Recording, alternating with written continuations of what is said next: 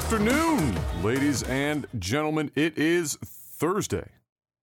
Where am I in this mess? There we go. It's Thursday, September the 22nd, 2022. It's another Technical Alpha podcast.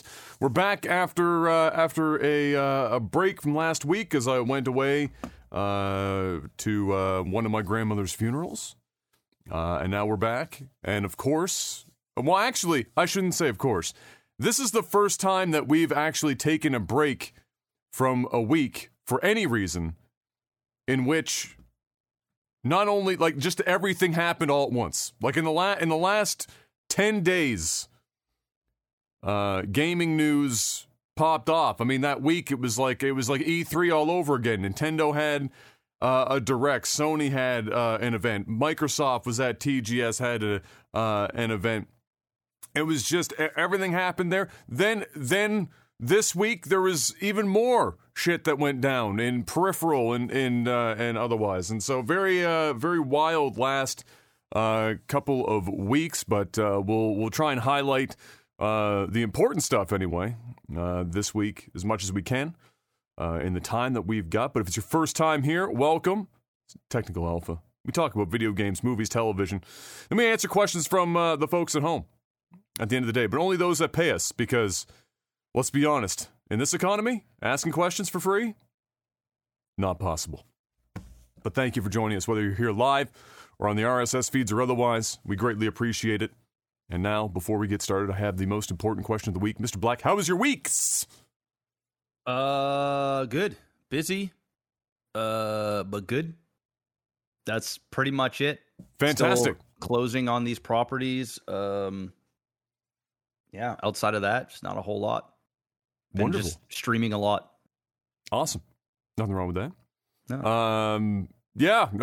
We before we went away last week, work on the house is continuing on as planned. I still don't have a date from our guys on Windows as we approach ever closer the month of October.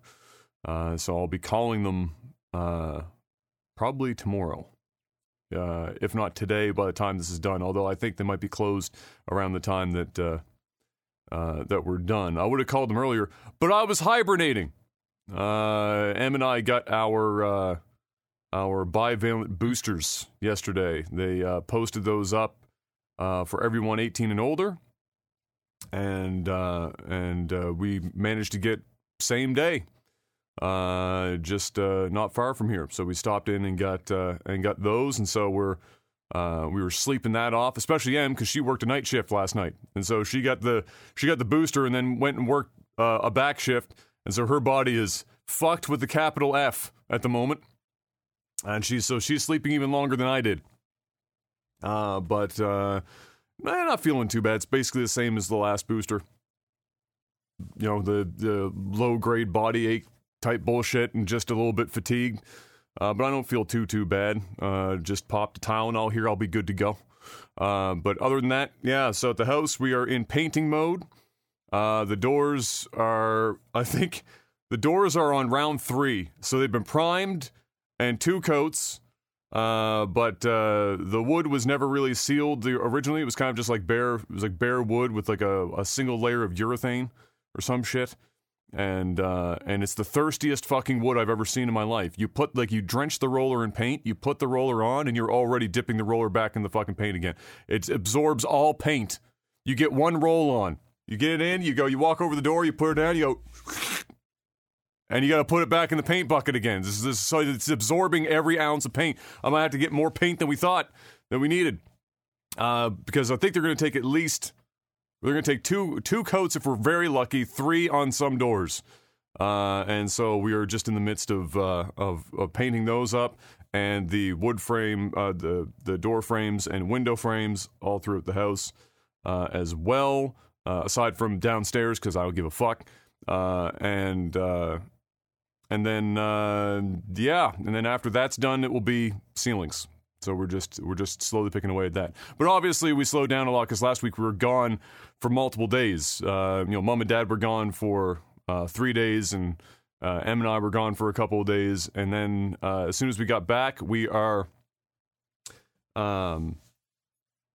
Dad started getting prepared for my other grandmother's funeral, which is we are still forging ahead with it because it's apparently going to be where we're holding it is going to miraculously not be hit by this hurricane, and so we're making that work. They went down early though, so they didn't have to drive through the hurricane. So they left earlier today, and Em and I will probably literally go down the day of the funeral. So we stay back to watch the properties to make sure nothing. If anything, if the storm were to like move a little bit in our direction instead of towards Cape Breton, we're here to take care of the properties. And then once that's all settled, we'll go up on Sunday and another funeral. But Dad needed to go down because Dad had to dig the hole and whatnot.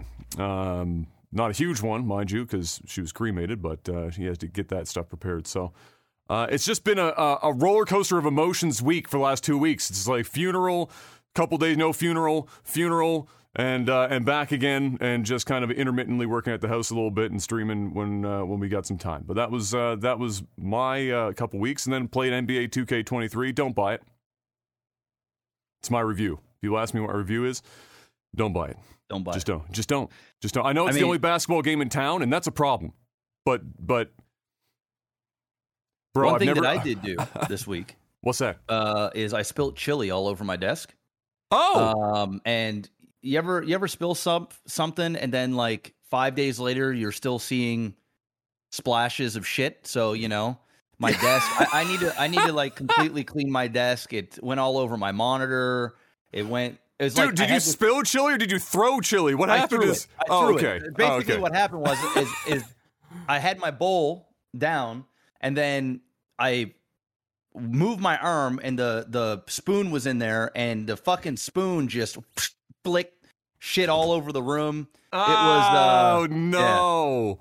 Yeah. Oh god. Man. And chili's like top 10 don't want to spray everywhere situations. Bro. So like it was on my wall up. I was on a painting up here wall? On my monitors on my desk. Oh my god. I'm just seeing it just randomly. So every day I've got there's just like new fuck it looks like somebody just skeeted fucking chili all over my damn shit. So anyway, that was there you go. Yeah. It's a highlight of a week right there, and another 2 weeks of randomly finding chili strewn about the room. This started as a full Holy thing, shit! And now it's down to whatever. Damn. So yeah, save the trees, Jeff. Yeah, save the fucking trees. Everybody here using half a tree to clean up some chili. Holy shit. So anyway, no, I've been there before. Yeah. It's and honestly, it probably was chili.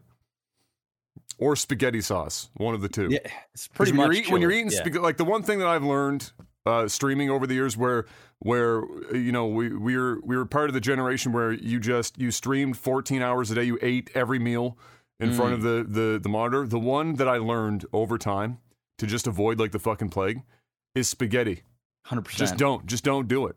I don't care how neat. I don't care how neat you think you are, or how white you are, twirling that shit in a spoon, do whatever.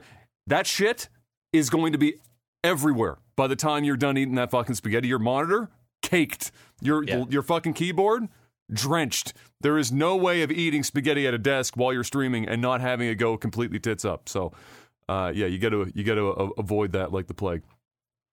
Lots of stuff, like I said, happened. We've condensed this down as much as possible and within reason. But we got some stuff to talk about. So shall we talk about some stuff, Mr. Black? Let's talk about some stuff. Let's get this one out of the way, just because it's pertinent to the platform that we're currently on right now. In the span of less than 24 hours, it was a hell of a day for Twitch, Mr. Black, and all of those involved at Twitch. Twitch hit us up with banning unlicensed gambling platforms, just a couple of them. Basically, there was a lot of stink kicked up about various gambling that was happening on the platform. And Twitch was like, you know what? Sure, we'll get rid of the stuff that's a little sketchy. We'll get rid of the ones that are unlicensed in the US.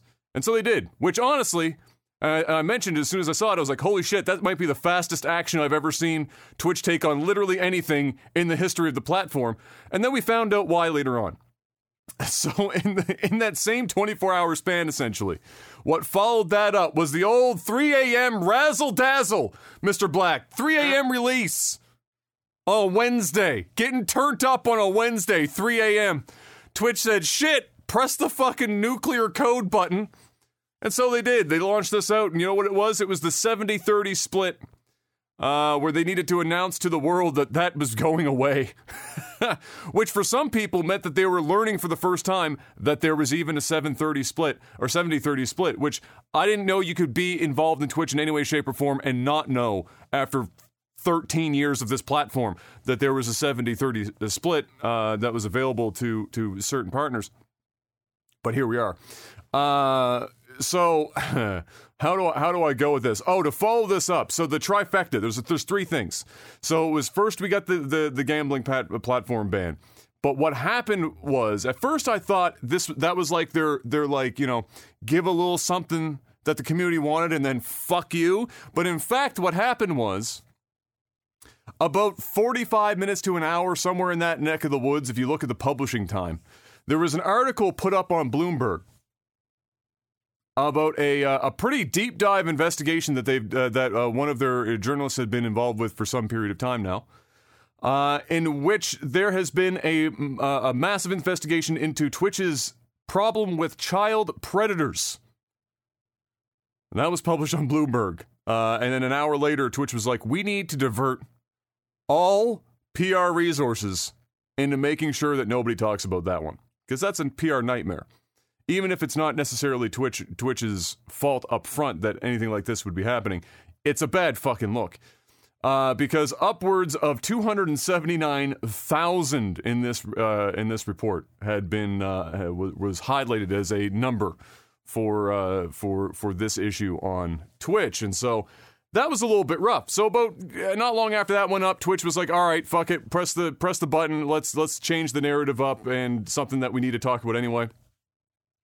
And so they did, and it's the 70-30 split. So, basically, for those who didn't know about the 70-30 split, and likely an 80-20 split that existed for absolute pinnacle fucking people on the platform, 70-30 existed for...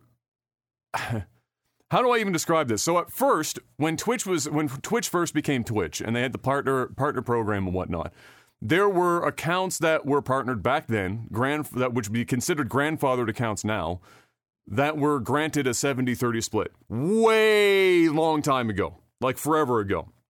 And then when partner eventually became more and more of a commonality on the platform, that kind of almost became mythological, the 70-30 split. And then that's how people in the community, viewers, started talking about it as some sort of fucking literal mythological creature to be slain, the 70-30 split on Twitch. And it still existed much for these grandfathered accounts, and going forward for certain very large streamers. Now, what was the cutoff point? Like, what was the goal to attain? That was a moving target for 10 years. Like, Twitch would just arbitrarily decide who was going to end up with the 7. There was no internal memo that said, all right, guys, so when this stream hits X viewers or X subs or whatever the fuck for this period of time with this many, streaming hours in a month, whatever, that is the set. None of that shit existed.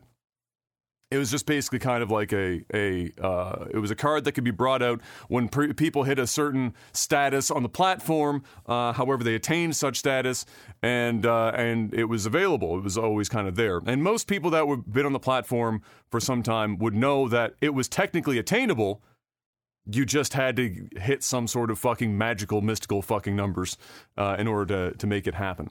So it was there. And apparently, Twitch now at this point has decided, amongst all of the other myriad things that they're changing on the platform for monetization, like cramming just about as many ads as one could possibly humanly take as pre-rolls for many streams.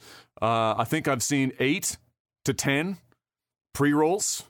Which is actually almost comedic, because do they really expect anyone to sit through 10 consecutive advertisements? That's more than cable television, just to put that in a fucking perspective.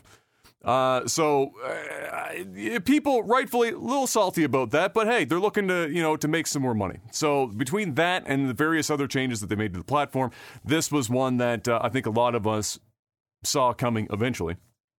but it showed up now. So how are they doing it? Well, in 2023, I think June was the month that they gave, somewhere in that neck of the woods. They are going to cease this contract capability of having a 70-30. And those who already have 70-30 on their accounts, and this is where I've seen some people talking about two different sides, and I'll get Mr. Black's take on it if he's read it himself. They mentioned that there's a threshold. So for 100K, so for those that still have the 70-30 split in their contract, whether it was a grandfathered contract, a more recent contract, etc., the 70-30 split on the first is only good for 100K in revenue for them. And then after that, it goes away. But what people have been discussing, and there's some uncertainty about it, and maybe by now, and I've been asleep through most of the day, it's been sorted out by now. What was uncertain was, does that mean that once you've hit 100,000 in sub revenue at your 70-30 split, the contract reverts to a 50-50 in perpetuity? No, it doesn't. It's per year. Or is it per year? Per year. Okay. So some people were like, is it month? Is it year? No. Is it permanent? So it's 70-30 on the first 100K, then it's 50-50 above 100K for the rest of the year. And then in the following, is it fiscal or calendar? Do we know that? Is it Twitch's fiscal or our calendar? I think it has to do with your contract date. So I think whatever contract date, it's going to be different for many other people. Okay. So I think mine is in June or July, something. I think it's in June. So yeah. And then the 50-50 I think is only for tier 1, and then I think tier 2, tier 3 is like 60, and then 70%. Oh, so it does like the scale thing that they had in other things? So it still scales up. I mean, my information could be incorrect, but I'm pretty sure I'm right. Let me double check here. Yeah. So yeah, tier 2 will be 60%. Tier 3 will be 70%. So that's that. So basically, you're not really getting nerfed all that much on the tier 2, and you're not at all in tier 3. It's really just for those tier 1s and prime subs that you're gonna get screwed on. So for those who don't, to put it in layman's terms, if you make $100,000, the first $100,000, assuming that you are a 70-30 split content creator, okay, I'm one of them. So the first $100,000 I make is fine. Anything beyond that 100,000 through subs, my split will go down to 50-50 for the tier 1 subs until the remainder of that calendar, or either of my contract or the calendar year. I'm not 100% sure, but I think it is for the time that you signed your contract. So if that's the case, then once that renewal comes up, you then go back to the 70-30 split until you hit the 100K again, and then the same thing will happen on repeat, essentially. Yeah, so it's... So with that, and that's what I thought when I read it, that it would roll over. I just didn't know the time frame in which it would roll. So what makes that interesting to me is that this is a particularly interesting move then, because I know exactly why they're doing it. It's only hitting extraordinarily specific ends of the streamer spectrum for partners. And they're doing that purposely. And here's why I think. Hit me up with the knowledge, Mr. Black! Yes. So this is why I think. And I do have some insider information.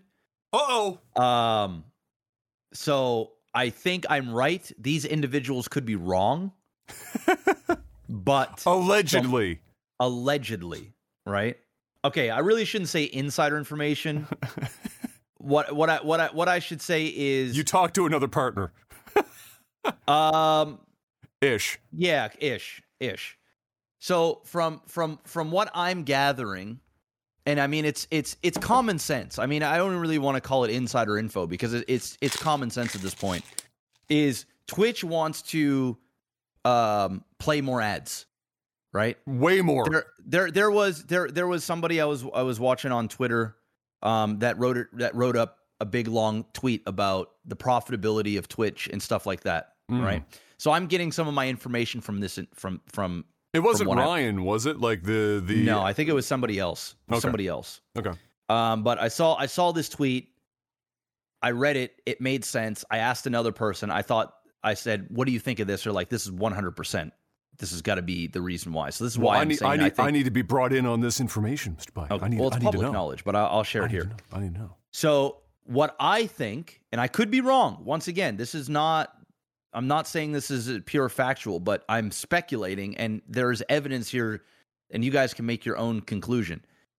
I think that the reason why Twitch is doing this is, number one, is they need to start making money. I don't think Twitch is all that profitable. Yeah. For Amazon. For Amazon. Yeah. For as big as Twitch is, with the amount of money that they've been throwing at certain streamers, the amount of space that it takes to hold VODs and all this other stuff, and to just run the site in general, I am sure the number is astronomical, and they probably are still losing money, or if not, the profits, like if they are making money right now, they need to figure out a way to continue to make more and more money. They just don't want to, sort of stay wherever. So I'm assuming that either they're losing money, which they very well could be with how much acquisitions and different things they've been doing lately. If not, they're not making as much. But to get to the point, I believe that they're doing this for two reasons. The first is they want to hit the top 0.01% of streamers. So we're talking the ones that's got anywhere between 3,000 subscribers concurrent up to 50,000 concurrent subscribers. There's probably less than 100 people that this affects. It's probably a bit more than that now, I would imagine. There's probably I would say it's probably less than 1,000. Say it's less than 1,000. Okay. It's going to be more than 100. Okay. So, the people that have several thousand, I mean, really the real ones I think that they're targeting are the top dogs, the big dogs. But I mean, if you have several thousand concurrent subs, like you're a top dog, like you're making 6 figures a year easily. So what I think they're doing is they're hitting them, because think about it. If there's a streamer that's got 10,000 subscribers, right? They're making, if they have a 70-30 split, right? They're making really, really good money each month, like 25 grand. Right? No, actually more than that, 35 grand. It's 30, that's like 35 grand, yeah. 35 grand, right? So they're making $35,000 a month just in subs, okay? So that 100,000 will get eaten up in 3 months. Just like that. So there's 9 months of the year where now they're taking a pretty significant drop. Like that's a fair amount of money over the run of a year. So what they're doing is they're gouging the streamers a little bit, but they're incentivizing them to join in on the ad revenue programs. Yeah, which we've talked about before. The new and they're huge, bro. Where they make like fucking ridiculous money for playing ads. I have them. They're they're it's to the point now, and it's genius of Twitch. And this isn't me shitting on Twitch because it sucks, like, because I'm going to be affected by this to a degree, but if they're making up for it and I can actually make more money from the ad revenue, then, I'm obviously going to play ads because it's what's making money. So what they're doing is they're incentivizing streamers now. They're saying, okay, we hit you, but we're introducing this new program that you can make up all, if not more, and in most cases it's more money if you run ads. The problem with that is, from a streamer standpoint, is now they have to spam ads each hour and upset their fans to make up for the money, and probably in most cases they'll make a little bit more than what they were before, but it's a trade-off now because they have to hit their viewers. The ones that aren't subscribed, that see ads, or that don't have turbo, they're going to have to play more ads in order to make that up. And now the streamers can explain to the viewers, I have to play these ads because, well, you guys see what's going on. I'm losing. Like, to some of these streamers, they're going to lose hundreds of thousands of dollars a year off this change. Yeah. And in some, they might lose $1,000 or $2,000 a month. That's still a lot of fucking money. And the money, where the money is on Twitch is through ads. I'm making more money off ads than I am subs. And it's been like that for quite some time. The only caveat is you have to stream a lot and you have to play a lot of ads. So, your incentives change each month depending on how much time you're putting into your stream and what your concurrent viewership is. So the ones that this really hurts, though, are the ones that have very diehard fan bases that do a lot of support via subs, but don't have large viewer numbers. So, for example, if you're a streamer and you've got thousands of subscribers, but you only have a couple hundred concurrent viewers, you're going to get screwed because your ad incentives aren't going to be big enough to make up for the loss that you're taking. But for the big streamers, the ones that are really, really big, that's got thousands of viewers or tens of thousands of viewers, they're going to make hundreds of thousands of dollars a month in ads, depending on how big their streams are. Or in some cases, if we're being realistic, maybe tens of thousands of dollars. There might be a few streamers that are in the six figures a month for ads, but still the really big streamers, I'm not going to say any names, but everybody kind of knows, like, the upper echelon of streaming. The ones that are holding tens of thousands concurrent viewers, or even 5,000 to 10,000 concurrent viewers, they're still going to make tens of thousands of dollars a month in ads, or at the very least $10K a month in ads, bare minimum, if they're willing to spam the ads. That's the kicker. So what I think Twitch is doing, and it's kind of smart, because Twitch is making more money off ads. If these companies are coming in and they're going to give Twitch $100 million to run ad campaigns for their movies or whatever things it is, then and it's not just I don't know exactly what the splits were, because I don't want to give incorrect information. But okay, so the ad revenue share adds up to 55% net ad revenue. So we're not even talking about like small amounts. These are big ad incentives that, like, you're actually getting a piece of what Twitch is getting campaigns, and you're like getting a piece, like a real piece of the pie. You're not getting some sort of like some sort of YouTube distribution where you're getting like $2 per 1,000 views. Like, Twitch is really hooking up with the ad revenue because they want to incentivize, they want to pay their streamers well via ads, so they keep playing ads, so they can keep getting more ad buys, so they can actually make money. That's what I believe is really going on. That's what's being whispered, and in some cases being shouted on Twitter that I'm reading, is it's all because Twitch is moving into the ad space. The subscription space is really for the streamer. It's not really for Twitch. Yeah, they make a lot of money off subs, especially since they added in gifting subs. They found a way to get into the pie. But I think the big hit, like where they really want to get their money and where they can really become profitable, like take their profits to another level, is through ads. And that's why we're having this shit shoved down our throats. And they're almost, I know strong arming is probably a bit of an aggressive term to use. I can't really think of any. I guess the word I'll use is they are gently pushing. They're coercing. They're coercing. There you go. They're coercing a little bit. They're coercing streamers to play these ads. And what they're doing is they're taking a bit off the top, because who gives a flying F if the smaller streamers are spamming ads? They're small streamers. They're not bringing in anything. They need to penetrate the top. They need to penetrate that 0.01% of Twitch streamers to play the ads. That's when the ad revenue really starts pouring in, and that's why it's only affecting them. If they wanted to just keep all of their top streamers super happy and do nothing, they would have just left the 70-30 split and still give the ad incentives. But if a streamer's making hundreds of thousands of dollars a month or tens of thousands of dollars a month in subs, then a lot of them go, why am I going to blast my stream, my community with ads? I'm already filthy rich. Like, why? What's an extra $10,000 a month to play these ads and potentially lose viewers because I'm spamming so much? And then my counterparts, the other top dogs, aren't spamming ads. So if I keep spamming ads, they're going to go to the other people. So what do?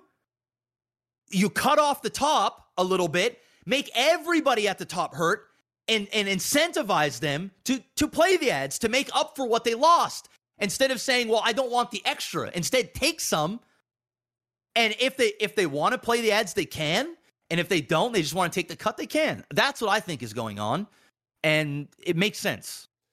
Yeah, I agree. I agree that all that makes sense. And like we had talked about that ad incentive change not that long ago, probably like within the last 2 months. Mm-hmm.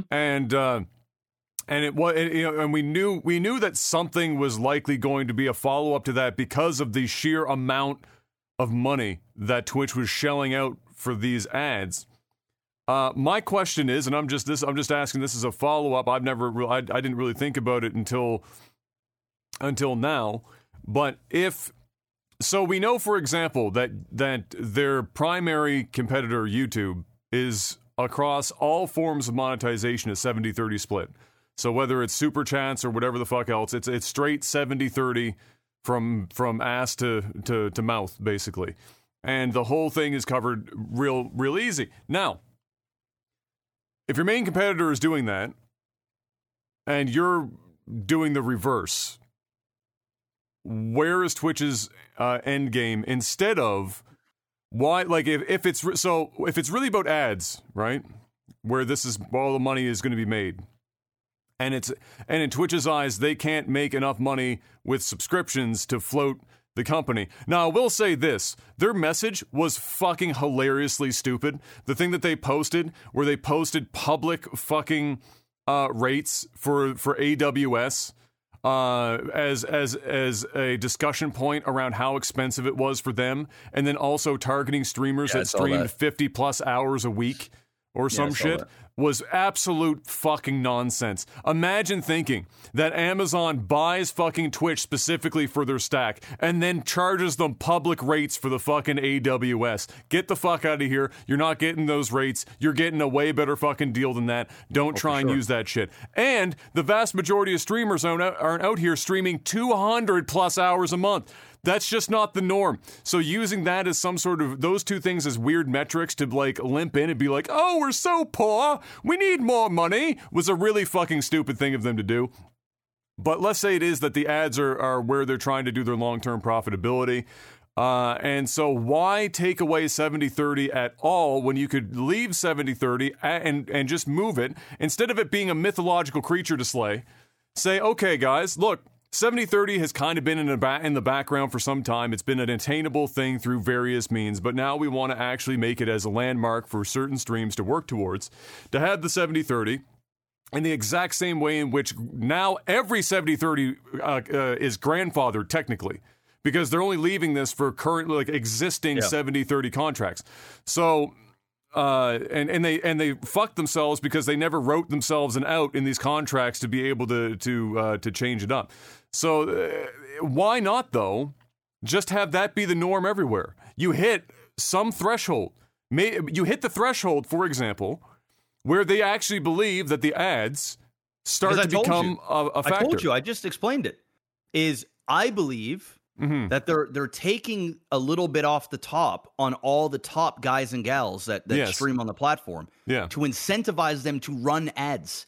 Because if they stay at 70-30, and dude, these streamers are filthy fucking rich. No. I think you're misunderstanding me. I'm saying leave this as a benchmark to, let's say, 3,000 subs. Was suddenly now your contract can be 70-30 split for the first 100K, and then change to 50-50 until the end of your contract year, just like they're doing with these grandfathered ones, right? And make that for everyone because their competitor is 70-30 across the fucking board. And if the whole idea is to incentivize people at a certain level, then you make the entry point to 70-30, even if you're not going to give it to everyone like YouTube. You make the entry point the tipping point for where they are currently making their calculations, which we assumed was somewhere in the neighborhood based on their $100,000 a year of loosely 3,000 subs a month. So if you made it so that everyone that hits a 3,000 sub a month threshold for, let's say, a certain number of months, let's say 2-3 months or whatever, to prove that you're going to hold those numbers, and it wasn't just like a guy came in and gifted like 6 million subs, and you said, all right, your contract can now be 70-30 split up to 100K, and then after that it's 50-50 going forward. Yeah, I see what you're saying. So I like YouTube's doing everything, but let's say Twitch doesn't want to go that route. Why not have have a goalpost for aspiring streamers on the platform to hit 70-30, and then have them, and then everyone's still incentivized to run ads? Because right now, they're doing what you're saying. They're taking it off the top, but it's not. But there's no low end incentive for like starting streamers. Yeah, I mean, I don't. Yeah, here's the thing: is I actually don't know the inner workings of the 70-30 split and what qualifies a streamer for that. Nobody does, because I personally think it's been completely random for 10 years. Yeah, I mean, I got mine a decade ago, right? So yeah, exactly, or not a decade, but like close 7 or 8 years ago, right? Yeah. And I got mine through a handshake, in person. So, yeah. But Twitch was a very, very different thing back then, and I've stayed on the platform, and I've had thousands of subs since, right? Yeah. So whatever the qualification was, I've always been qualified, but people are still getting 70-30 splits. I just think it has to do with how many subs you have, and then if you have some streamers have managers like representation, that you can go to directly for any issues. I don't know. It's hard for me to speak upon this because I actually have no idea, so I'm speculating. Yeah. Because I don't think there's anything in the background on the back end that like, hey, if you hit this many subs, you're now getting a 70-30 split. I don't think that exists. No, I don't think it exists. I'm saying why wouldn't they? Why wouldn't they have it? Why wouldn't they implement that? Correct. Well, because they don't need to, right? So it's like, why would we give money? Here's the thing: YouTube, Facebook, they're both of them are doing fine. YouTube, obviously better than Facebook. They're on the come up big time in the streaming world. But I still think Twitch is in a league of its own.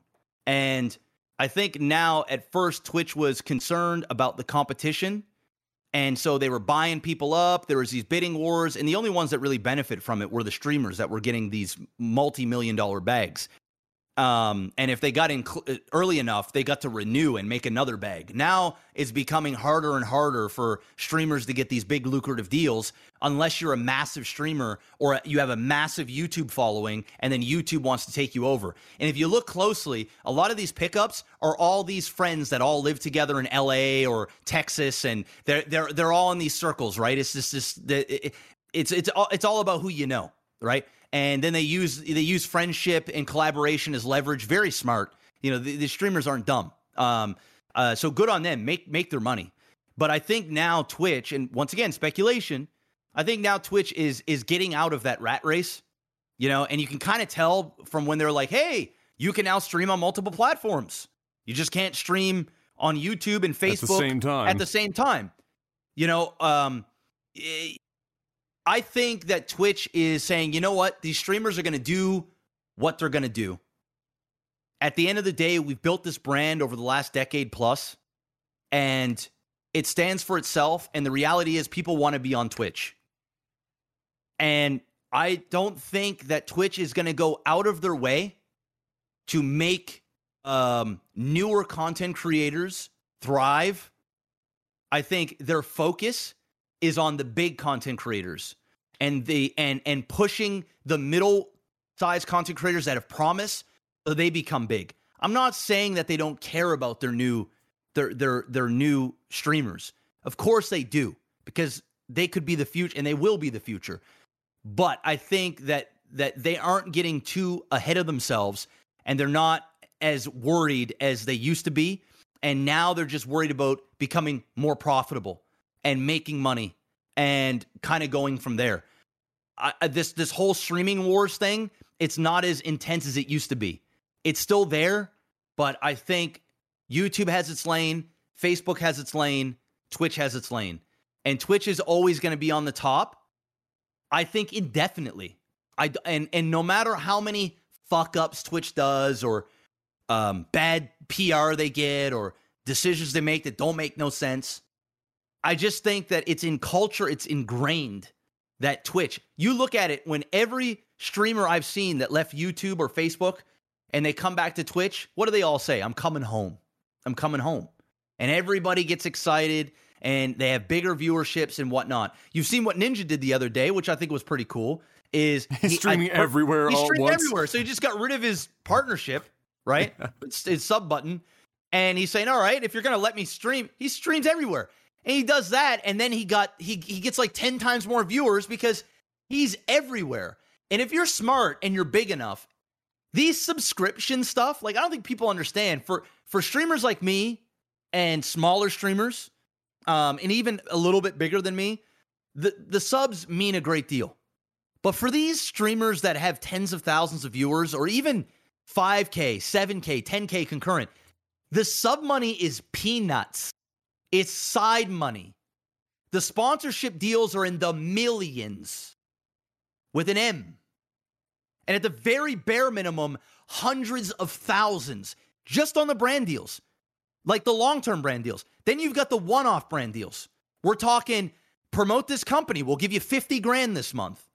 You know, you need to have like a lot of subs, like 20,000 subs to make that type of money.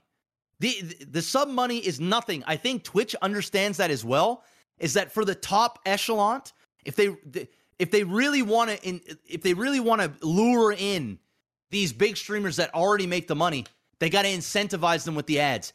Cut a little bit off the top so they feel like they're missing something. Like, shit. Yeah, okay, I got to make a lot of money, but damn, I'm getting $10,000 less a month. Holy shit, this ad incentive's here.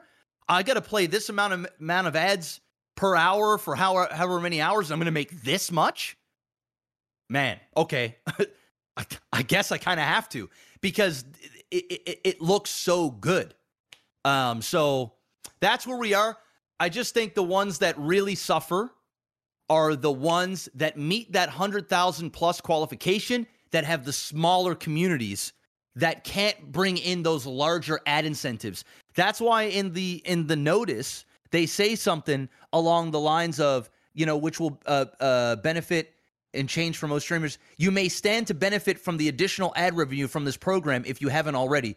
So they almost make it seem like, hey, you can potentially make up this.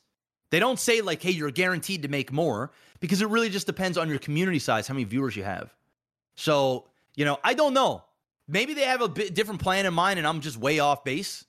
But from a streamer that's been in the space my entire career, my adult life, and I've seen the ebb and flow of Twitch, and I've talked to some other people, and I'm seeing some certain articles, and there's some people going into deep dives about certain things, and I'm mixing it all together.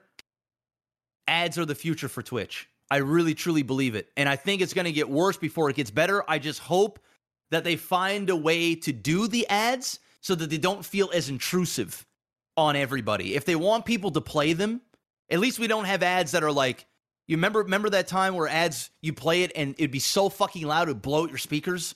At least we don't have that anymore. Or like an hour long. Yes. Like a random ad would be like 45-minute unskippable.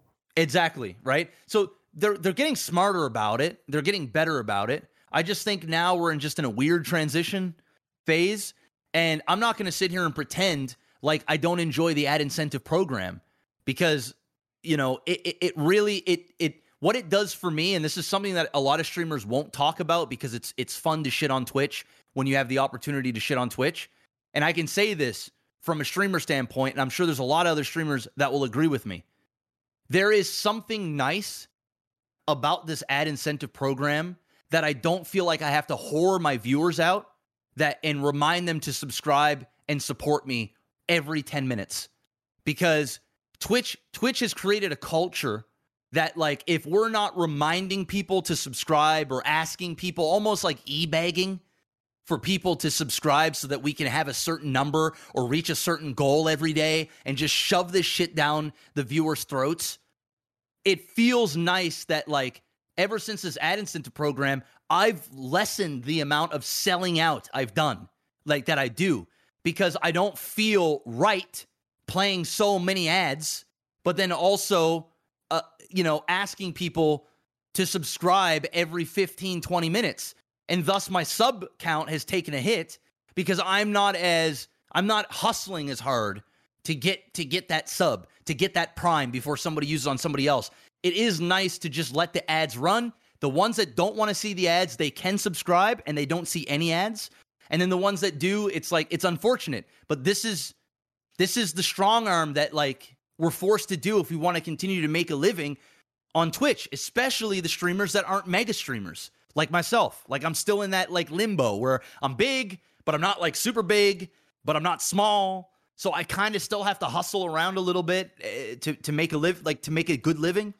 So, you know, that's my 2 cents of it all. Yeah, I'm what I'm interested in now is what's the next step, because clearly this is like a step in a series of steps. This wasn't like the final destination. Yeah. So what I'm interested in now is what is the next and the next few steps. You know, what is Twitch's end goal? Because clearly they're working towards a new paradigm of revenue generation on the platform for themselves and by proxy the streamers and content creators on the platform.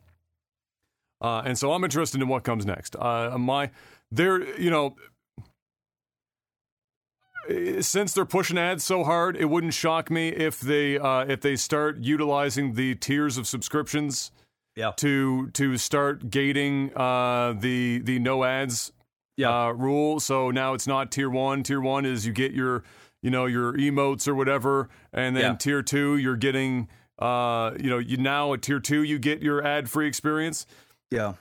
Is it maybe that's their direction. It would be nice too, and hopefully Twitch will do this. And I think because they're going into such an ad heavy platform, and it's not just my stream, you see it everywhere on Twitch, bro. If you click on a channel, you walk in there, it's like 5 pre-roll ads before you even see anything. Like it is 100%. They are going into an ad driven formula to become profitable. And what I hope they do is I hope that there's an ad dashboard on the back end where we can pick and choose the companies or the types of ads we want to run on our stream, how many times a specific ad can be shown. Just give us a little bit more control.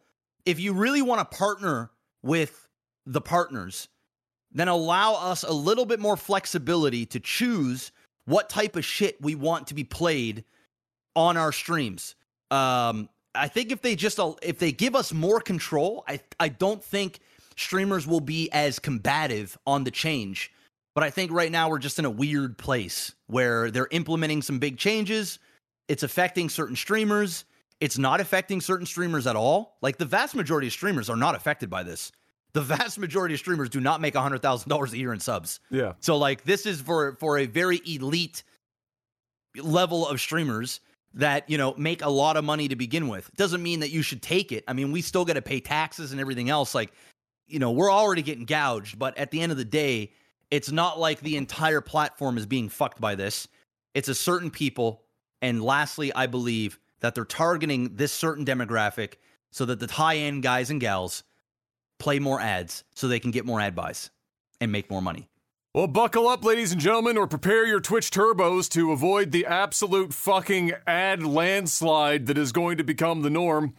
Because that's just going to be the way that it goes now. It's going to be, I don't know. It'll be very interesting to see how long it takes for a culture surrounding ads being okay from a viewer standpoint, and what they start to do to provide viewership with inroads to circumvent ads to make up their money anyway, because there's pretty much every other media platform in existence right now exists in their current state because people didn't want to watch advertisements all the time. Whether you're talking about streaming platforms versus cable television, or you're talking about on cable television having PVR that you could then record a show and skip through all the ads, etc., etc. Everything in its current state exists on the concept of reducing the amount of ads that a viewer has to watch for a given dollar that they're paying. And so it'll be fun to see what Twitch does in concert with this whole move to try to give that incentive, because nobody wants 5 pre-roll fucking ads of 45 seconds a pop just to see if they're interested in a stream. It's just not going to happen. So I'm agreeing on you on all fronts. I'm not as upset as people. Yeah, I'm going to be affected to a degree, but it is what it is. Like I don't have my pitchforks. It's just a rough look when your competitor is 70-30 across the board and you're coming out with this. Like there's no easy way to like try and spin that. It really is, but I think I don't even know. Like yeah, they're competitors, but I don't even know. Are they really competitors? Not right now. I don't know. Yeah, I know. But I don't think Twitch gets to be on an island forever. I don't either, but I don't know. I know, but we've been saying that for years, and it's still they're still doing it. And yeah, I don't know. Like, yeah, YouTube. I guess YouTube gaming is a competitor, but it's not at the same time. Like, it's a really weird. It's a weird thing. Well, they don't have to be in a rush to try and like meet them. Correct. So it's not like it's not like Mixer that was like aggressively trying to buy their way in a very short period of time. YouTube could play the long game because if you had to like ask me which two company is going to exist in the year 2085, YouTube is going to be there and Twitch will not be there. 100%. So 100%, YouTube can slow burn the fuck out of this shit and play it however they want. Yeah. And so it really does put the fate of Twitch really does, in my opinion, rest in the hands of Twitch. It doesn't rest in the hands of YouTube unless the only caveat to that would be, and I don't think this would happen, unless YouTube literally woke up one day and chose violence and just decided to go fucking full bore on going live streaming, then Twitch is fucked. But until then, and I don't think it's going to happen, Twitch has their fate in the palm of their fucking hands. Yeah. They just have to keep Daddy Bezos happy. You know, they got to keep those jets going into space. And so you got to make those dollars. Got to get those penis rockets up to the moon. Yeah. That is what it is. Oh, there you go. There's your first major topic. Let's get on to see. We got a couple other ones here. Thankfully, lots of this doesn't have a lot of serious talking points. NVIDIA announced their 4000 series of GPUs this week, Mr. Black, with some absolutely monstrous pricing.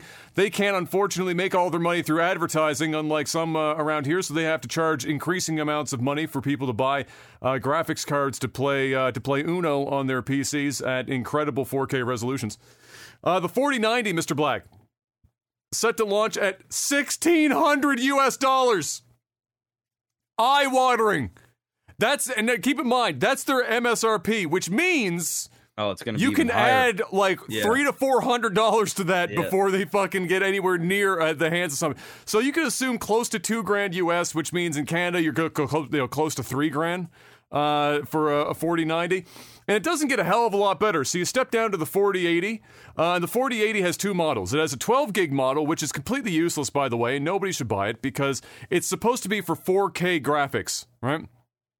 12 gigs of RAM is like your absolute entry point of VRAM for 4K in any stressful environment. So you ignore that. They had that listed for $800 US. But don't fucking go anywhere near it. That's going to be dead in the water. Nobody should be buying that shit. The next one that's also a 4080 is their 16 gig model. Now that one has enough VRAM for the purpose it was designed for. Unfortunately, it's $1,200 US. So you're paying $400 more to get access to what that card is technically supposed to be for, which is 4K gaming. So that's kind of fucked up. Those are the only two, as usual, when they announce these. They don't show you the 4070 or the 4060, the mid and upper mid-range cards. But one could assume that those will be in the neighborhood of probably $650 for the 4070 and about $400 and something for the 4060 when they do eventually come around. And to answer Shady's question, is this because of the microchip shortage? No, it is not. This is NVIDIA just testing the waters with how far they can push this shit into the fucking sun. It has nothing to do with it. Well, the only way it's going to change is people just stop paying these ridiculous prices for these cards. But like I never. This is one segment that and we shouldn't stay on this forever because there's nothing else to say about it other than that. But I'll say one thing because I normally shut the fuck up through all this fucking tech talk because it just means nothing to me. I don't know how they continue to sell these many cards because there's a new one. We talk about a new graphics card, Adam, every 3 months. I shit you not. There's a new fucking series out. It feels like every goddamn 3 months. Like it's not that frequently, but they have like a half step every like 6 to 9 months after the arrival of, and then it's once every couple of years you get an actual refresh like this one versus the 3000 series. It does. Okay, I know to you it seems like we're on this shit all the time. Bro, we talk about graphics cards every fucking 3 months, and we're talking about prices. We talked about Intel the other time. That was what you're thinking of last time. Okay. Intel's specifically for like encoding video on the last one. Yeah, dude, I bought my 2080 Ti. I think that's what I got, a 2080 Ti. Yeah, begrudgingly because your shit died. My shit literally caught on fire, and I had to go and buy one, right? And I paid like $2,000 for it. No joke. So much money. I absolutely got fucked. But here's the deal. My graphics card works perfectly fine. Oh, yeah. It plays all games. All. Like, brand new game come out right now. It would crush it. Why in the sweet fuck are people going out and spending $1,600 US for graphics cards that you don't even need right now? Like, I mean... Bro, listen. We're in a goddamn recession. Listen. Where are people like?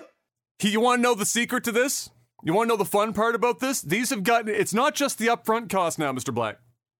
Oh. Some of these cards take up 4 PCIe slots. That's so fucking dumb. And then you got to go buy a jumbo motherboard for $1,000 to you can buy a motherboard that supports it.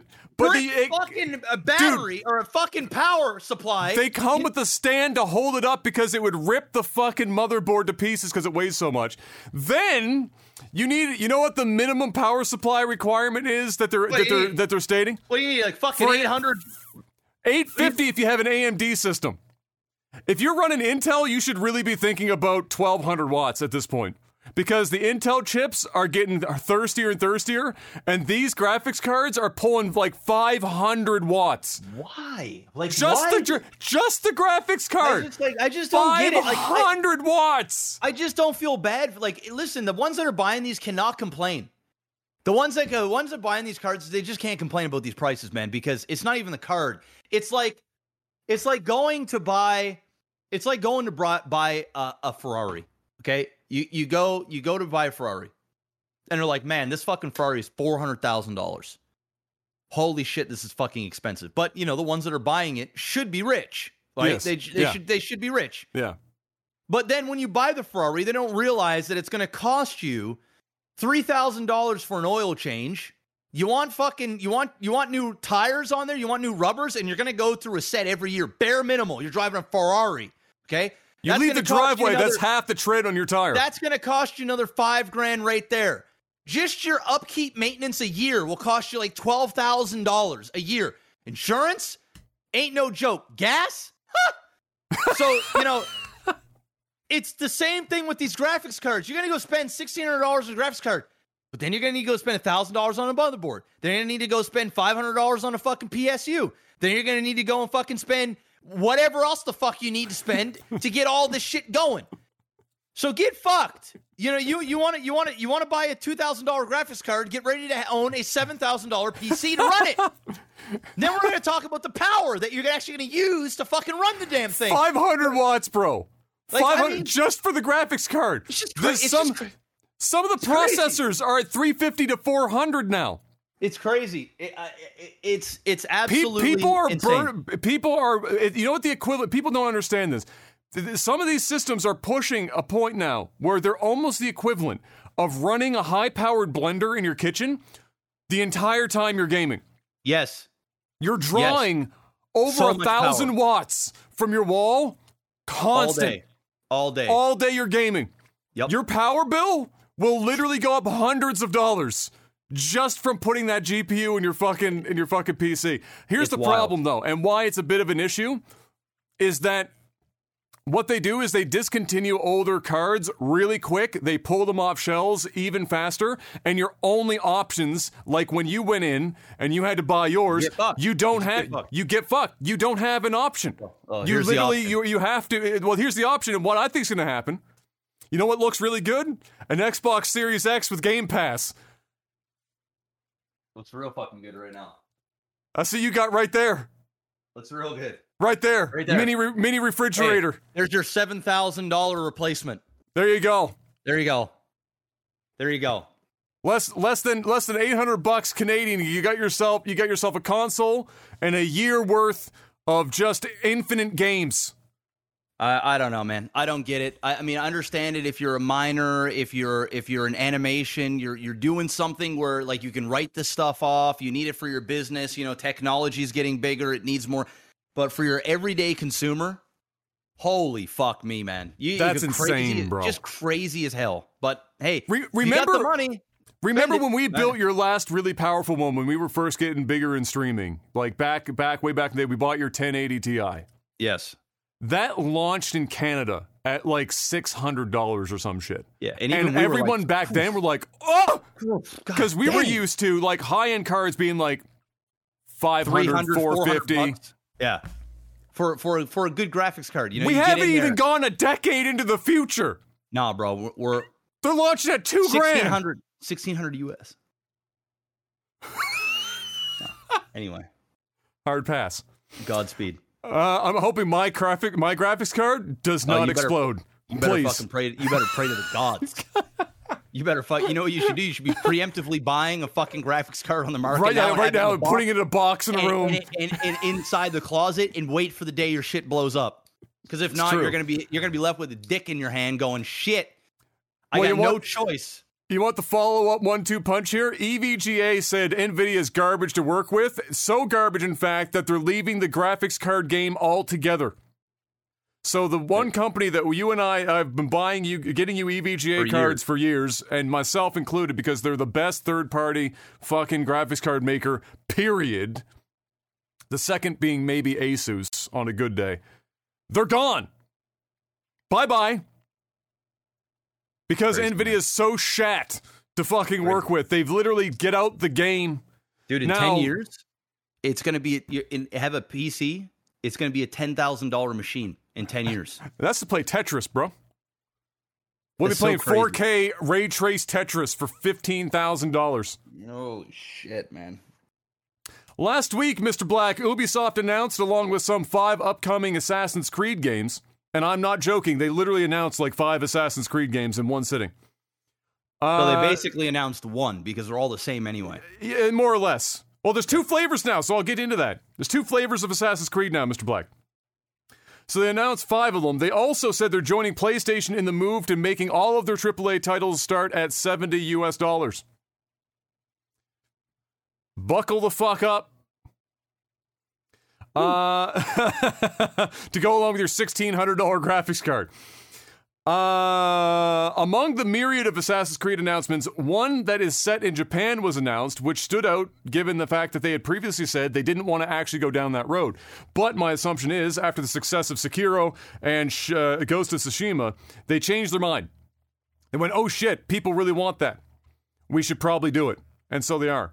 And to mention the 2 flavors about this, so the 2 top titles that that people are talking about are Assassin's Creed Mirage, and then I can't remember, they called like the Japanese one Code Red, very fucking original, which isn't the actual title, it's like the project name for now. But Mirage is more of the original, like let's say Assassin's Creed 1 and 2, what we got back then. So actual Assassin's Creed. The Japanese-based one is going to be more like their more recent titles, which was more like an open-world RPG kind of a situation, which is what those games trended towards, and then eventually just full-on became fucking open-world RPGs. They weren't really Assassin's Creed anymore. So we're getting the 2 flavors now. We're getting OG and we're getting open-world RPG. And so there you have it. You got 5 of them to choose from. One of them has to stick, Mr. Black. They threw 5 games at a wall. One of them has to stick. And it better stick for $70 fucking US when they launch that shit. Perhaps the best news old people like us may or may not have heard in a while. Goldeneye, Mr. Black! They finally fucking figured it out. The most complicated and convoluted licensing fucking rat's nest in gaming history. The Goldeneye 007. Well, you wouldn't think it was the case, but it is. They finally figured it out. Microsoft had partial rights. Nintendo had partial rights. Sold. Yeah, well, even before that. So as far as the games go, to that specific one, GoldenEye 007, the N64 game. Because everyone's been like, everything has been remastered, re-released. Where the fuck is GoldenEye? People have been saying this for like fucking 10 plus years. Well, it's mostly because Microsoft, partial rights. Nintendo, partial rights.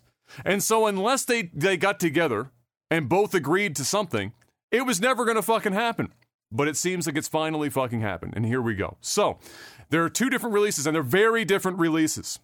Microsoft's side is getting the treatment of the like a AI upscaled 4K. It's still the original graphics. It's just being upscaled to 4K and you know an actual full frame rate of 30 or 60, probably 60, not the the 10 to 24 that we got on the N64.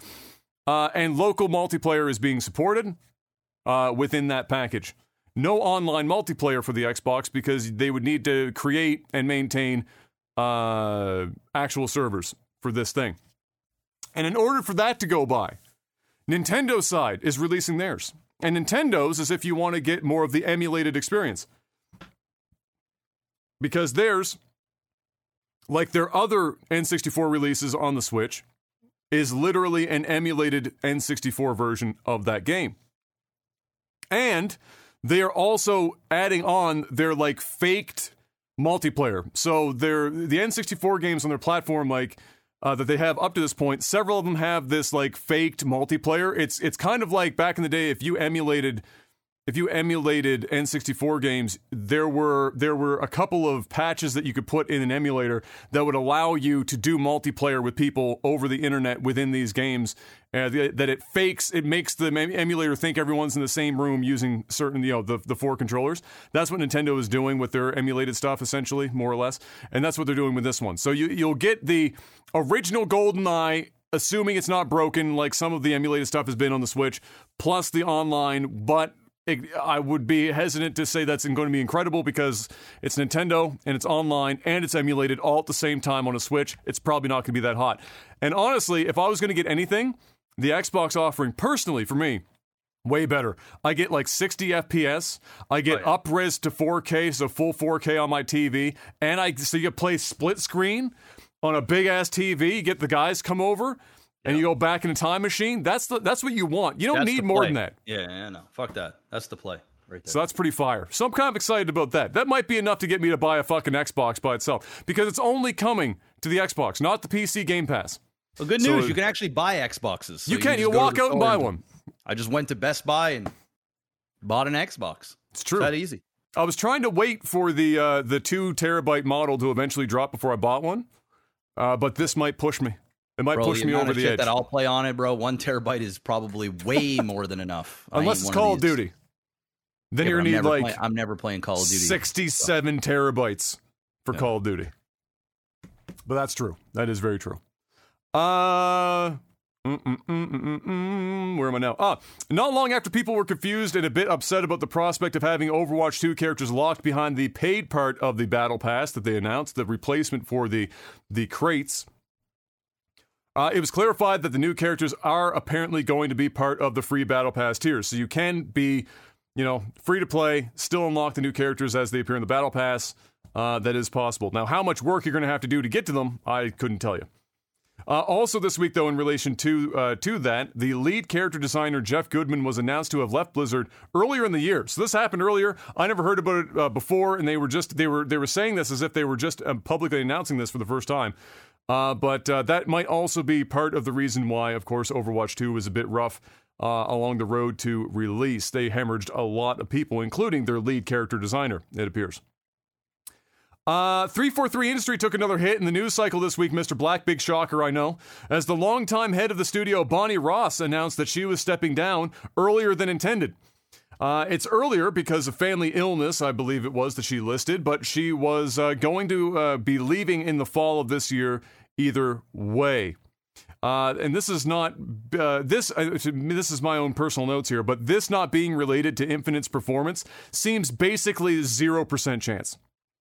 It's very unlikely as they continue to struggle to bring anything for this game together. Forge, I think we talked about before, is probably their only hope for now. But yeah, you really do have to believe that somebody has to take the fall eventually. Somebody is going to get blame, one or more people, for the performance of Halo Infinite and the Halo brand in general. And Bonnie Ross has had the helm for, since 343 was basically instituted. So there you have it. More just more rough times over there. 343. It's a tough life over there. Nintendo held a direct last week where we got the full title of the next Legend of Zelda game, and that it is going to be called The Legend of Zelda Tears of the Kingdom, which is probably why they pushed the direct away from the Queen's funeral, because holy shit, the fucking coincidence of the Queen passing and the title of the next Zelda game, too fucking good. Yeah, that wouldn't have been a good look. Yeah, they literally delayed it. They said in respect to the Queen, we're going to push that one out. And people were like, really? It's a Nintendo Direct. Like, is that? And then they announced the title of the game, and everyone was like, oh. That could have gone bad. Fair ball. Okay. I see why you did that there. So they announced the full title of that. They didn't really have much else to show off about the game, which is, a little bit weird to me because we're actually approaching relatively close to the release, and we've seen very fucking little of this game. We also got about 1 million farm-related games in this direct for some reason. Just myriad farm games. For whatever reason. So grab your straw hat and shovel if you own a Switch. You're going to need one. They also announced a couple other things, but those were the two primary things that were the takeaways, as far as I'm concerned. Then we had the PlayStation Direct, which got a bunch of people that are terrible at fighting games, super excited about Street Fighter and Tekken. Both of the upcoming games look really, really good. People were getting excited about making a character in Street Fighter. Yay, fighting games. I'm one of those people that would be really, really terrible and have at least once or twice in my life been baited into trying to buy and play a fighting game, only to be reminded why I don't play fighting games. I'm fucking bad. Really, truly terrible. Also during that, we saw, of course, we saw Project Eve, which we've seen before, but apparently the name has been changed to Stellar Blade as the final title name. And that got a fair amount of positive social buzz. Then we saw God of War Ragnarok, and big shocker, Mr. Black, it proceeded to blow the tits off of everyone. Look good. Shocking. That God of War Ragnarok looked fucking incredible. Visually, anyway. I know the gameplay is neither here nor there for me like the original one, but I mean, you can't say that they're not fucking good-looking games, because they are. Also, we discovered during this, around this time, that Yakuza devs let everyone know that Yakuza being used as the game names moving forward is over. As it's no longer really part of that series, they will move forward with the Like a Dragon name instead. And we had Yakuza Like a Dragon, and then some spin-offs from that, and now it's just going to be Like a Dragon, and Yakuza is not going to be part of the naming convention any further. Xbox, as I mentioned earlier in the podcast, made an attempt to convince people in the Japanese market that they should buy an Xbox at the Tokyo Game Show as well in the last week. BlazBlue and Guilty Gear coming to Xbox in 2023. Ni no Kuni Remaster was announced and is available right now on Game Pass, with the second Ni no Kuni game coming in 2023. And Xbox really does keep trying to win people over in Japan, but my God, it's like it just seems to be like this impossible task for them to break into the market. Although the S has given them a little bit of leeway, it's certainly not been easy for them over there. In arguably the largest leak in gaming history, Mr. Black, a hacker was able to gain access to Rockstar's Slack, allowing them to pull over 90 videos and possibly even source code to Grand Theft Auto 6. And I have to assume that the RP community talked a little bit about this amongst themselves in the last few days. But just an absolutely monstrous leak. Definitely, as far as I'm concerned, the biggest in history, if not in size, certainly in importance. There are few games that a leak of this magnitude would mean more to the industry than a Grand Theft Auto game. And this was a bad one, the real bad. And the guy that did it was also the guy that hacked Uber and had the balls to actually say that he was willing to talk with Rockstar about possible way to bring this to a resolution. Instead, what's happening is the FBI said, we're going to look into this. Oh, that guy's fucked. Very. I mean, he picked. Yeah, I mean, he better. I said in my tweet, the only company I can think of that I would want less legal heat from than Rockstar, Disney. Oh, Disney. Yeah. Well, there you go. For me, it's Disney, Rockstar, Nintendo. Nintendo gets litigious, but over like really weird shit and like kind of like not huge. Yeah. Disney will come for your life. Rockstar come for your life. Man, that guy is going to be. He better have some good anonymity on the internet, man, because they coming. Oh boy. You think they're just gonna? You think that they just said, "Oh, okay, this is a leak. That's it. Just whatever. Ignore it." Well, that's I think the scariest part is when they did do their public release. It was really low key. And I was like, oh, no, that's the kind of shit that, there's always the person, the people that you need to be concerned about when they're angry are not necessarily the ones that, like, scream and yell and stomp around the room and all that shit. It's the one that's quiet that suddenly stand up. And then you're like, oh, wait, they don't do that. Yeah. Oops. That's who they've decided to go to war with. I mean, he must be a hell of a hacker. I'll tell you that. He must be a hell of a freaking hacker. Well, it depends. If it's on Slack, it could be as simple as one employee had a shit password and it's game over, right? Like depending on which employee it is. That's kind of just the way that it goes these days. It was unlikely that it was like a direct server on Take-Two's fucking end that they managed to get access to. It's just, but that's wild. Now the upside is, as far as I'm concerned, look great. Considering how fucking early the footage was, I was like, yeah, fuck me. Pretty good. And it's Grand Theft Auto, really. It's going to be a good game. Like, fucking relax. It's fine. It's fucking okay. Not to be outdone, Mr. Black. Blizzard had looked at this news cycle with the leak and said, leaks! We can do that! And release some of their own. And if you ask me if I believe that this serendipitously happened, basically inside of 24 to 48 hours of the Take-Two one that took over the internet for a while, so that they couldn't also hop on the social media bandwagon where every time somebody put in leaks, they might actually take a look at one of Blizzard's games instead of somebody else's. I tell you, you're probably wrong. Because this shit came out, it was like 40 minutes of very specific Diablo 4 footage leaked, allegedly coming out of an internal family and friends test play event. But again, and this is why I also think it's probably intentional, it looked pretty good. It's not super early shit. The game looked great. It was just a 40-minute fucking demo that they could piggyback off of, like, the biggest leak in fucking history. That shit didn't happen at the same time. That Come was on planted, now. Man. They knew what they were doing. Come on. Starting some buzz. And the last thing I've got on this list, Mr. Black, we're bringing it home in a big way, and if you want to bring it up to get the official full number, Star Citizen has passed the $500 million mark raised. Woo! Oh, let's go. Keep hustling. Woo! It happened. They made it happen.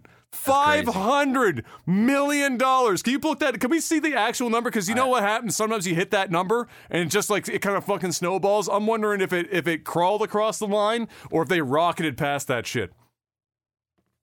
I don't even know here.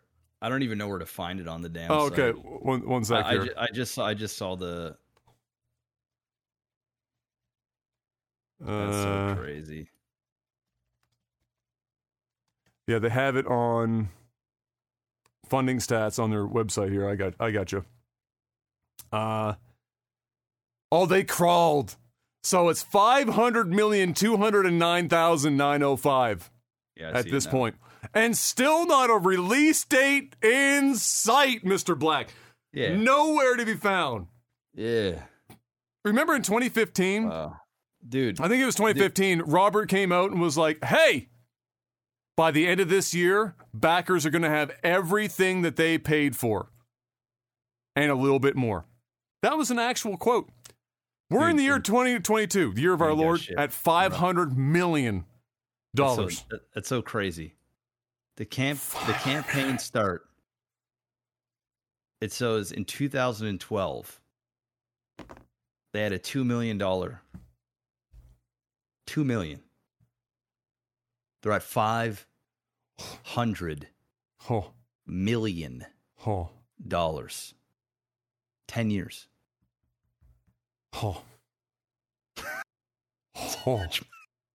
So much money, bro. I think somebody mentioned what happened. I think it was probably like, I don't know if it was like one of their conventions or whatever, but in May alone of this year, they pulled just shy of 21 mil in the month of May. Yeah, they did. I'm looking at it right now. They made $21 million. What the fuck? They've officially hit the more or less opening funds for Halo Infinite's 10-year live service plan. Crazy. God bless. You know what? Shout outs to RSI. They're going to $1 billion, baby. They're going to $1 billion. I won't be happy until they've reached $1 billion. I'll be real sad if they don't hit at least $750,000 or $1 billion. If they hit 750, I'll be satisfied, but I won't be truly satisfied until I see this absolute space rocketed dumpster fire hit $1 billion. It's impressive. It's very impressive indeed. And that's it, Mr. Black, which means we can spin ourselves over into a little bit of sellout. We got patreon.com/lagtv. Head on over there, support the podcast in any way that you can. If you can't afford to throw money at the screen, that's okay. Just make sure you keep following, watching, sharing, all that stuff. Or you can support our sponsor. We've got NordVPN. Just re-sign with them until at least the end of the year, so we still got some time. So make sure over this holiday season, you guys are picking yourself up a NordVPN subscription. Use that promo code OTT on nordvpn.com/OTT. Link is in the description if you're watching this on YouTube. Get yourself a massive discount plus 4 bonus months for a limited time when you get that 2-year subscription or more. It's a great way to stay safe and anonymous when you're on the internet. Watch different regions of Netflix and other streaming services at the click of a button. That's right. It's that easy. My dad uses Nord. I use Nord. Anybody can use Nord. You can use it on your smartphone, your TV, you can hook it directly up to your router if you want. You can have up to 6 simultaneous devices. Works on Mac, your desktop, your iPod, pad, whatever the kids are using these days. You can use NordVPN. If you're traveling, if you're at public Wi-Fi places, why in the world would you use their public Wi-Fi when you can use NordVPN to log in through their Wi-Fi? Do it. Make it happen. Use NordVPN. Stay safe. Stay anonymous. It's 2022. Look what happened to Rockstar. All right? And they're massive. And you know they got all kinds of security. Go and get yourself at least a VPN. And stay protected, guys. And with up to 6 simultaneous devices on one account that you can have, you only need 1 account per household. You're done. It's less than a grande cinnamon dolce latte a month at Starbucks. We're talking a cup of coffee a month for the costs. Plus, when you factor in 4 bonus months when you use the promo code OTT, it's even less than that. It's like half a cup of coffee. All right? So head on out there, support them. They support us. Even if you're up for renewal and your time is up or your subscription's about to end, jump on the promo and lock that in so that you guys can take advantage of that. And I know a lot of you guys have been. A lot of you have been using them for years. I've had zero complaints from anybody that has got NordVPN through us. Not one. And I'm not even making that up. Not one. I've been with them for years. It works. You can game on them. You can stream on them. You can game and stream on them. And if for whatever reason you do have a problem, 30-day money-back guarantee, no questions asked. Try it out for 30 days. Don't like it, get your money back. That's it. Incredible. And now it's time for... movies and TV. Hey, guess what? A bunch of racists got upset about a black woman starring in The Little Mermaid. Shocker. That Gran Turismo movie, by the way, Mr. Black, going to star David Harbour, apparently. Get the Stranger Things bro up in it. It's also going to be based on a true story. Somehow. That's quite a cast of people getting tied to this thing at this point. So, it's looking like more and more like it's a good shot at being a pretty good film, which is going to be impressive given, it's Gran Turismo. So, what are you going to do there? Ford versus Ferrari? Is that basically where the direction we're going here? Probably something like that. Somehow, Mr. Black, the Depp vs. Heard trial is already becoming a movie. We haven't even gotten out of the year yet. They're already on that shit. I believe that. However, it's not like it's going to be in theaters or some shit. It's going to be called, and this is one of the worst titles I've ever seen, Hot Take, The Depp/Heard Trial. And it is going to be featured specifically on and exclusively on, or debuting at least exclusively on, Tubi. Whatever the fuck that is. I actually don't know what Tubi is. I'm not interested in that in the least bit. No. No, I watched The Real Thing, and no movie is ever going to do that justice. Nope. Never. You watch that shit in real time. It's been recorded ad infinitum by every fucking person on YouTube. You could watch the whole thing in real time. Way more entertaining than whatever that movie's going to be. And imagine trying to cast somebody to play Johnny Depp. How in the fuck do you emulate Johnny Depp well enough to do that? Good luck. No thanks. And lastly here, we talked about it maybe being cool to see a few months ago now, I believe, but it might actually be happening now. Warner Bros. Is apparently bringing Keanu Reeves, and I believe his name is Francis Lawrence or something along those lines, as the director, back for another Constantine movie, Mr. Black. Getting a follow-up to Constantine. You know what? Like I said many months ago now. Yes. I'll watch that. Constantine was a pretty fun movie. You know, it's not all right. It's not a fucking Oscar winner, of course, but it's fun. It's a fun movie. And definitely would be interested in seeing an older, grizzled Constantine in with current Keanu Reeves. And so that would be that'd be good. I know there's no more, but I just you got something else? Yeah. So this is just funny. So there's a movie coming out next year. Okay. All right. And this is based on a true story. All right. Okay. You can't make this up. Okay. You can't make this up. All right. All right. It's called Cocaine Bear. All right. Oh no, they're not making a movie on this. So there was like an American black bear that ate a duffel bag full of cocaine in 1985. Yes. And there's a movie all about this bear going on a fucking rampage high on cocaine. So are we talking like Sharknado level movie? Because it has to be, right? I want to say so because I'm looking at the cast right now, and it's just like it's probably going to be something really fucking dumb. But yeah, anyway, it's caught my eye. I'm gonna watch it. It's called Cocaine Bear. If you guys want to Google it, whatever, it's coming out. Bro. Yeah, I mean, it could have been not based on a real life story, and if you make a movie called Cocaine Bear, I might watch it. I'm gonna watch it. I'm gonna watch this movie.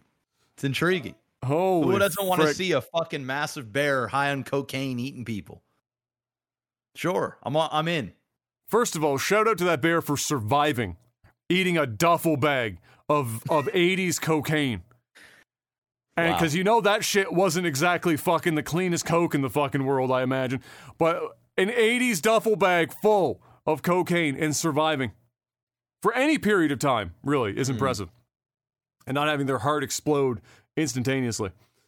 Otherwise, I think that's it. I haven't really been watching anything. I'm still waiting, as I believe you are, for the two major shows to kind of run their course before watching the seasons of those. Yep. And so that means it's time to move on to tech support. Patreon.com/LagTV if you want to financially support the podcast and help keep this bad boy going. That's the place to do it. For $10 more a month, you get a couple of things. Eventually, people that $100, well, I'm going to be sending out another message to everyone once I'm moved into this home sometime before my retirement. I'm going to go back to redoing the list for everyone to get their stuff. Their physicals, but otherwise, $10 or more a month gets you a couple of perks. Chiefly, you get to ask us questions each and every week in a post I put up before the podcast called Tech Support. We answer as many as we can in the time that we have. And so let's see what we got this week, which is going to be a little thin because we went live 2 hours ahead of time. People weren't prepared. They weren't prepared. They weren't prepared for this hour. Caldeer says, we are 5 years after the final expansion for anything officially StarCraft related. And according to a couple of YouTubers, they are in the golden age of modding for StarCraft. To me, it's painful to know that something so amazing and awesome is never going to have any resurgence or extra life brought back into it. I can't even convince my closest friends to give it a try. Do you feel any sadness about it still, or did that pain happen soon after Legacy of the Void's release? How do we feel about the state of StarCraft, Mr. Black? I don't have a feeling. Like I'm detached at this point. Yeah, I mean, StarCraft's my favorite game in the world. It's done a lot for me, but I'm also a realist, and it's run its course. It's run its course. Obviously, we do have that Frost Giant game that's coming out next year, or at least playable version of it, a beta of some sort. So that's going to be the closest thing that you're going to get to another StarCraft. Hopefully that's good, and we can continue to play RTS for another decade plus. If not, StarCraft is still big enough that it's not going anywhere. Like, it's always there to play. People are going to play it and enjoy it. But its heyday is gone. It's like a fighter in its prime. It's no longer what it used to be. And it's not celebrated anymore. The devs are gone. The love, the passion is gone. Am I angry? No. Am I sad? Not particularly. I got what I wanted out of that relationship. Still love the game. Can pick it up whenever and still have fun with it, and still hate it at the same time. It's StarCraft. So to answer your question, I don't really have a feeling one way or another. I actually prefer it to be in this state than in a state where Blizzard is half in, half out. Nobody really knows what's going on. At least the cards are out on the table, and now it's up to the community to keep the game alive in any way, shape, or form. So that's my answer. Yeah, StarCraft is kind of in a place right now that Brood War was in the early 2000s, where the esports side of it was pretty much exclusively kept afloat by Korea, and the rest of it was more or less kept afloat by people modding the game with the arcade back end, and people playing tower defense and DBZ fucking maps and all that kind of nonsense.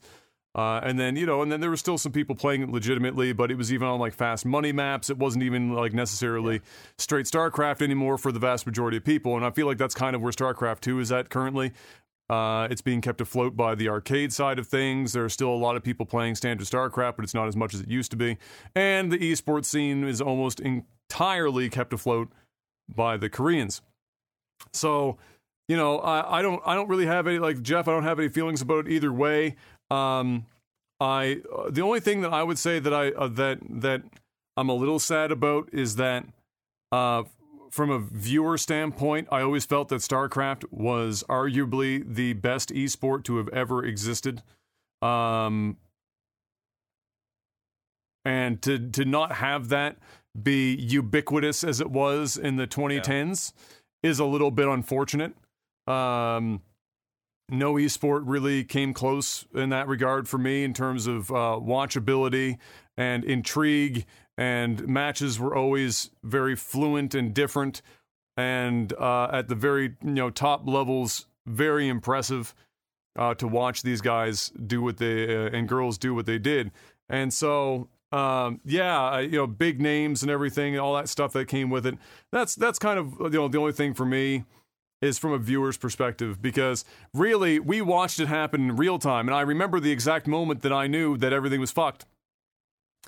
Jeff and I were at an MLG event, and it was the first one where we were at two back-to-back MLG events. The first one where they also had League happening at the same time, and StarCraft was the main stage, and League was off to the right-hand side if you were facing StarCraft's main stage, off to the right-hand side of the arena, and that event had more people watching it, and they were 15 times louder and more engaged than they were at the StarCraft side. And I thought to myself, that's probably the beginning of the end of it right there.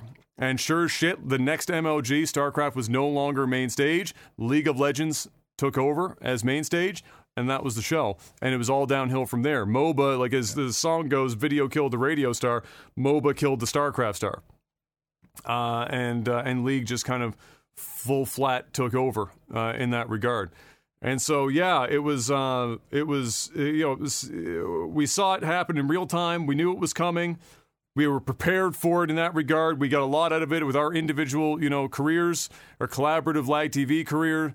It was great. It was 10 years and it was wonderful. But yeah, it's just kind of the way it goes. And right now MOBAs are still kind of king, but they're now getting battled with stuff like battle royales and shit, Apex and whatnot, and something else will come up and fuck up MOBAs eventually. It'll happen. But like Jeff said as well, it's like an old fighter out of his prime, and a lot of people just don't want to play RTS. It's a fucking difficult genre. It is not like as mechanically intense as Apex is in real time, and it is incredibly mechanically intense in real time to be doing it. It's a different kind of mechanical intensity that the average person feels like when they're playing it and they have a good game, they're attaining something. In StarCraft, the road to feeling like you've attained anything or even have like a base level of skill is fucking Mount Everest. It is enormous. Jeff's probably the closest thing to like the example of what that would look like for the average person that wasn't just born like tens of thousands of hours. Insane. Like training by other people that were professionals and tens and thousands of hours of grinding and watching endless amounts of footage and getting your mechanical skill up on a keyboard and just grinding and grinding and grinding and grinding and grinding. Not easy. And still be dog shit. And still really, in the grand scheme of things, still like, kind of like you just crossed the fucking... Yeah. You walked into the door. Yeah. Like you got the door finally open. I'm in the top 200, but then you realize like even being... I think the highest I got was 79th. Yeah. Right. And even that is dog shit in comparison. Like, you know, the top. Like a lot of the best people aren't even on the ladder. They just don't even show up to the ladder, bro. They don't even play it, bro. They're like, fucking ladder. These fucking chumps. No, bro. Like, no, it's not easy. It's basically chess, mechanical chess at the highest level. It is the hardest video game in the world to master. Period. You can't name me a video game. Well, other than Brood War, because it has less like quality of life. StarCraft. StarCraft. But StarCraft in general. Yes, you cannot name a video game on the planet that is harder to play competitively in the world. It doesn't exist. Oh, for sure. No, I agree. It doesn't exist. And it's not even close. That's the thing. Like, it's not even like, there's a close runner-up. No, it's not even close. And it's a solo game. You don't have teammates. You don't have anybody carrying you. It's you, yourself, and that's it. And one other player. And it's kind of like watching golf in that respect. Like, people watch golf and be like, this is the most boring thing in the fucking world because they probably never played golf. They don't quite understand the mechanics of it.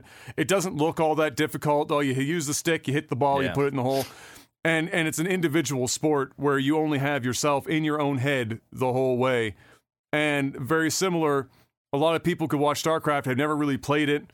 They just look at it and they're like, oh, this is just, you're building it up an army and you get the bigger army and you overthrow your enemy and that's the fucking end of it.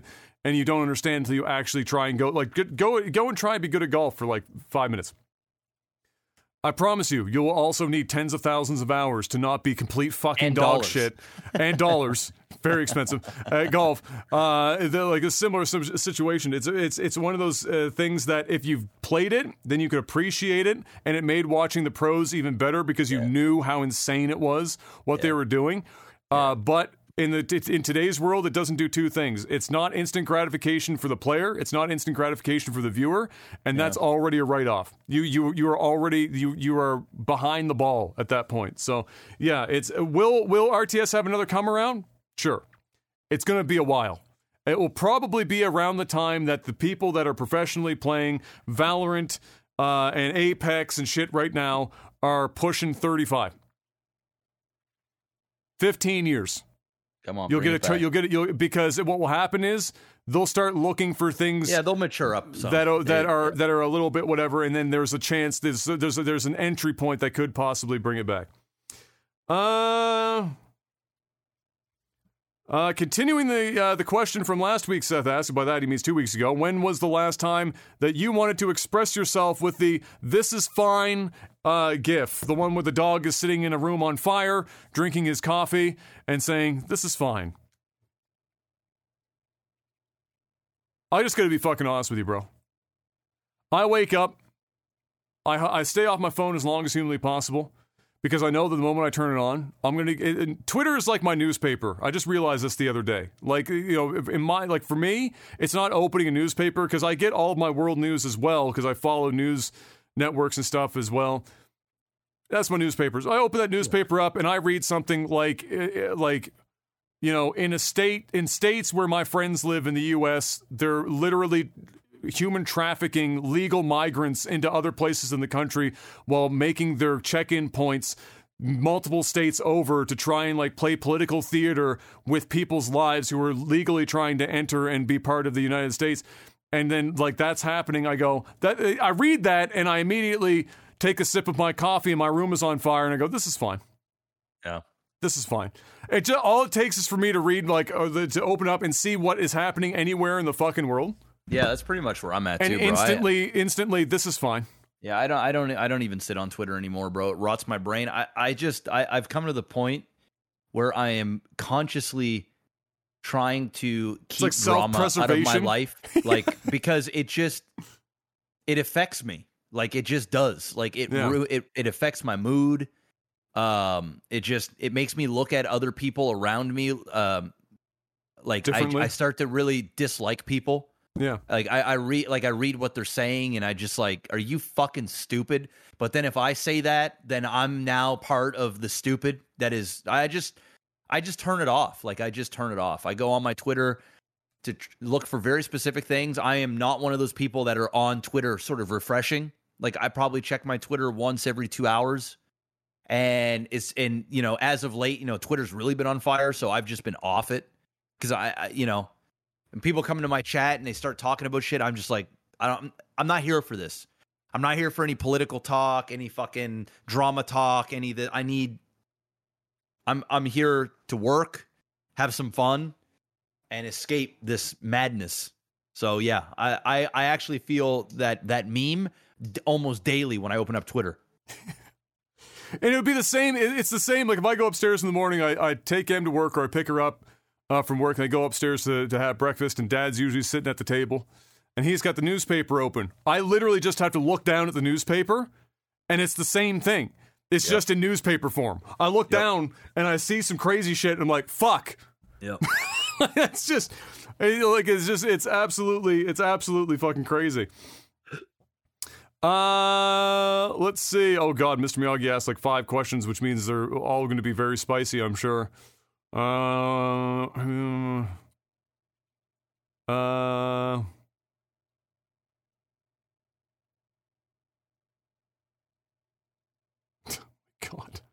Miyagi, these are some interesting fucking questions. This is probably the only safe one to ask. He asks, what is your current rotation of websites or creators that you head to when you're browsing for news or entertainment? So I'm boring, man. The only type of like entertainment type shit that I watch or news related stuff is I'll watch the Hodge Twins. So, and I although I don't agree with a lot of their political views, I do find them fucking funny. So I do watch the Hodge Twins on YouTube pretty frequently. And then the other stuff that I watch real estate related podcasts, UFC stuff, UFC podcast shows like ESPN. And that's pretty much it. I don't really watch any other entertainment for entertainment. The other stuff that I'll do is time with my wife. So we'll watch, cheesy reality TV shows or whatever. And that's sort of that. But in terms of like stuff that I watch on my own, I would say the Hodge Twins are really the only like content creator that I watch on the regular. And I watch them to laugh because I just get their personality and their humor. And yeah, so that's pretty much as far as I go for entertainment. Yeah, I'm kind of similar. I don't have like a huge list because I don't really sit down like that often to just straight up watch videos. I watch Hot Ones as well when there's new Hot Ones out. I watch that Hot too. Ones I watch almost every one whenever they get released because that's just, I mean, Sean is the greatest interviewer of our generation, like pretty much hands down. And it's always a good time watching that. So Hot Ones is one. Outside of that, whenever Internet Historian puts out a main video, I'll go and watch that. That dude's a fucking god as far as I'm concerned. So I'll watch those. And other than that, other than that, like I'll watch the occasional, like if it pops up, if I'm eating and I just need something to just have in the background or whatever at the time. Reaction videos either out of Moist Critical or Asmongold are both usually relatively entertaining to watch them react to or talk about various subjects happening in the world of entertainment or in content creation that I just don't like of all the stuff that happened. We very purposely avoided it this week because neither of us can fucking care to look into it or want to even talk about it. So I'll go to them, be like, all right, what are they saying about it? And then that's as far in as I'll go. I'll dip my toe into it that far. I won't even dip it in that far. And that's the show. So yeah, but really for me, it's Hot Ones, it's Internet Historian. Sometimes I'll watch. There's a couple of like retro video game channels I'll watch that they do like retrospective stuff on games that are really good, like the Gaming Historian, yeah, things of that nature. Long form content is actually what I'm most interested in. I like that too. I like long form. Yeah. I will mention this, even though we're not in the right segment. I'll wrap it up with this, just as a funny note. Once in a while, I'll watch a Donkey video because Donkey does have a pretty funny fucking video every now and then. And so the funny thing is about that, though, is that he's decided to start his own publishing company. This just happened in like the last 24 hours. Video game publishing company. And there are a lot of people split about this. He's using his own funds to do this and go into it, and because of that, and I have to assume that he's doing this in good faith because he loves video games. Fucking all the power to him. If it works, it works. If it doesn't, it doesn't. People were talking about like, oh, he thinks that because he's played lots of games and has opinions on them that he'd somehow know enough about video games to be a publisher. To which I say, take a quick look at who's been leading publishers for the last fucking 40 years. It's a bunch of like suits of like failed people out of like Ivy League schools in the US that just kind of like they don't work out in their own fucking industry, so they end up literally getting like picked out of other industries to go head up publishing companies in gaming. So like this is probably the closest to an honest to God person attempting publishing in gaming in quite some time, and he's using his own money. So all the power to him. God fucking speed. It's indie games specifically, so we'll see what comes out of it. But yeah. I just realized that right now because I do also occasionally watch a Donkey video because he does have some pretty funny shit once in a while for sure. And that's going to be it. That's all we got time for. Mr. Black has to go make hundreds of millions of Bezo bucks in day 2 poker. And I might even have to tune in to watch all of it happen in real time.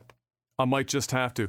And at the very least, I have to watch for his Twitter announcement so that I can post my prerequisite Shawn Michaels gif. Every fucking time. Man. I do it because I have to imagine in the back of your mind you see it and you get a laugh out of it every fucking. I laugh every time I see it, bro. Every time I fucking see it. I'm running out of gifs though. At first I used all the ones where you had sunglasses because all the pictures that you have with your fucking glasses on, and then I ran out of them, so I had to start I got to get creative. I'm running out of gifts to use, but yeah, we'll leave it there. We'll see you guys hopefully next week, barring this hurricane taking out the entire province in the next 48 hours. And until then, stay safe out there, and we'll see you on the next one. Peace.